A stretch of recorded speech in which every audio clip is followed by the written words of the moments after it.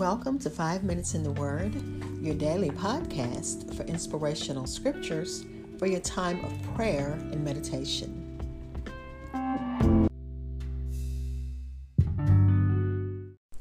We'll be concluding Psalm 48, but let's begin with a brief prayer. Father, remove every mountain standing in the way of your promises for our lives and cast them into the sea. God, remove every mountain of oppression and depression, lack and frustration, dysfunction and chaos, sickness and ungodly dependencies. In the name of Jesus, I declare these things done. In the name of Jesus, amen. We're looking at the rest of Psalm 48, and it's going to begin with verse 9. We have thought, O God, on your loving kindness in the midst of your temple.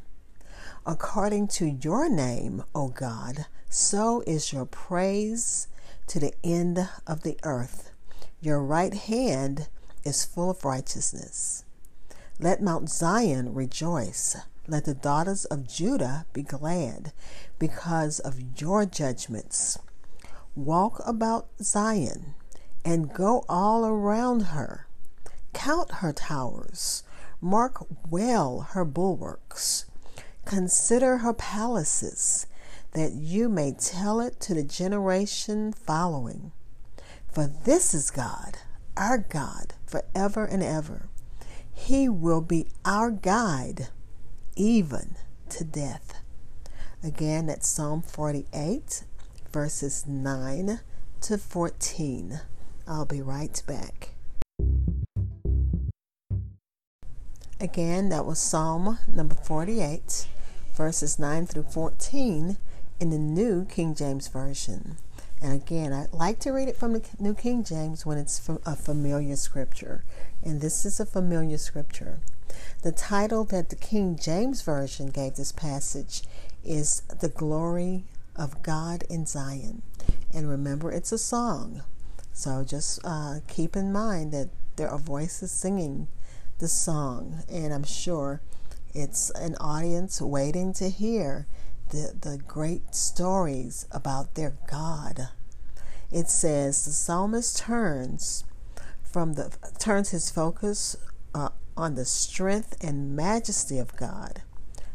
Turns it from the strength and majesty of God.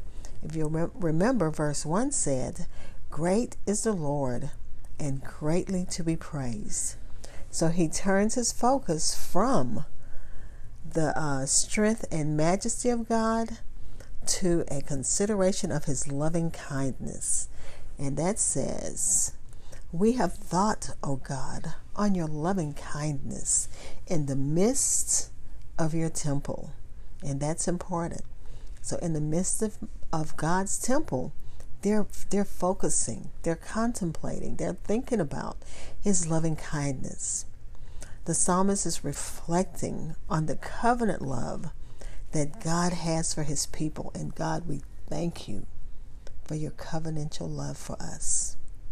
God's covenant love is shown because he provides a place for us to meet with him. We can meet with him in the temple, but thank God we can also meet him anywhere. In my room, in my bedroom, in my closet, my prayer closet, in my kitchen when I'm doing things. Even when I'm taking a bath, I can meet with my Father. I can contemplate. I can think about his covenantal love with me. He also provides us a sacrifice to give thanks. And you know he loves the sacrifices of praise and thanksgiving. He gives a place to receive prayer as sweet smelling incense unto him.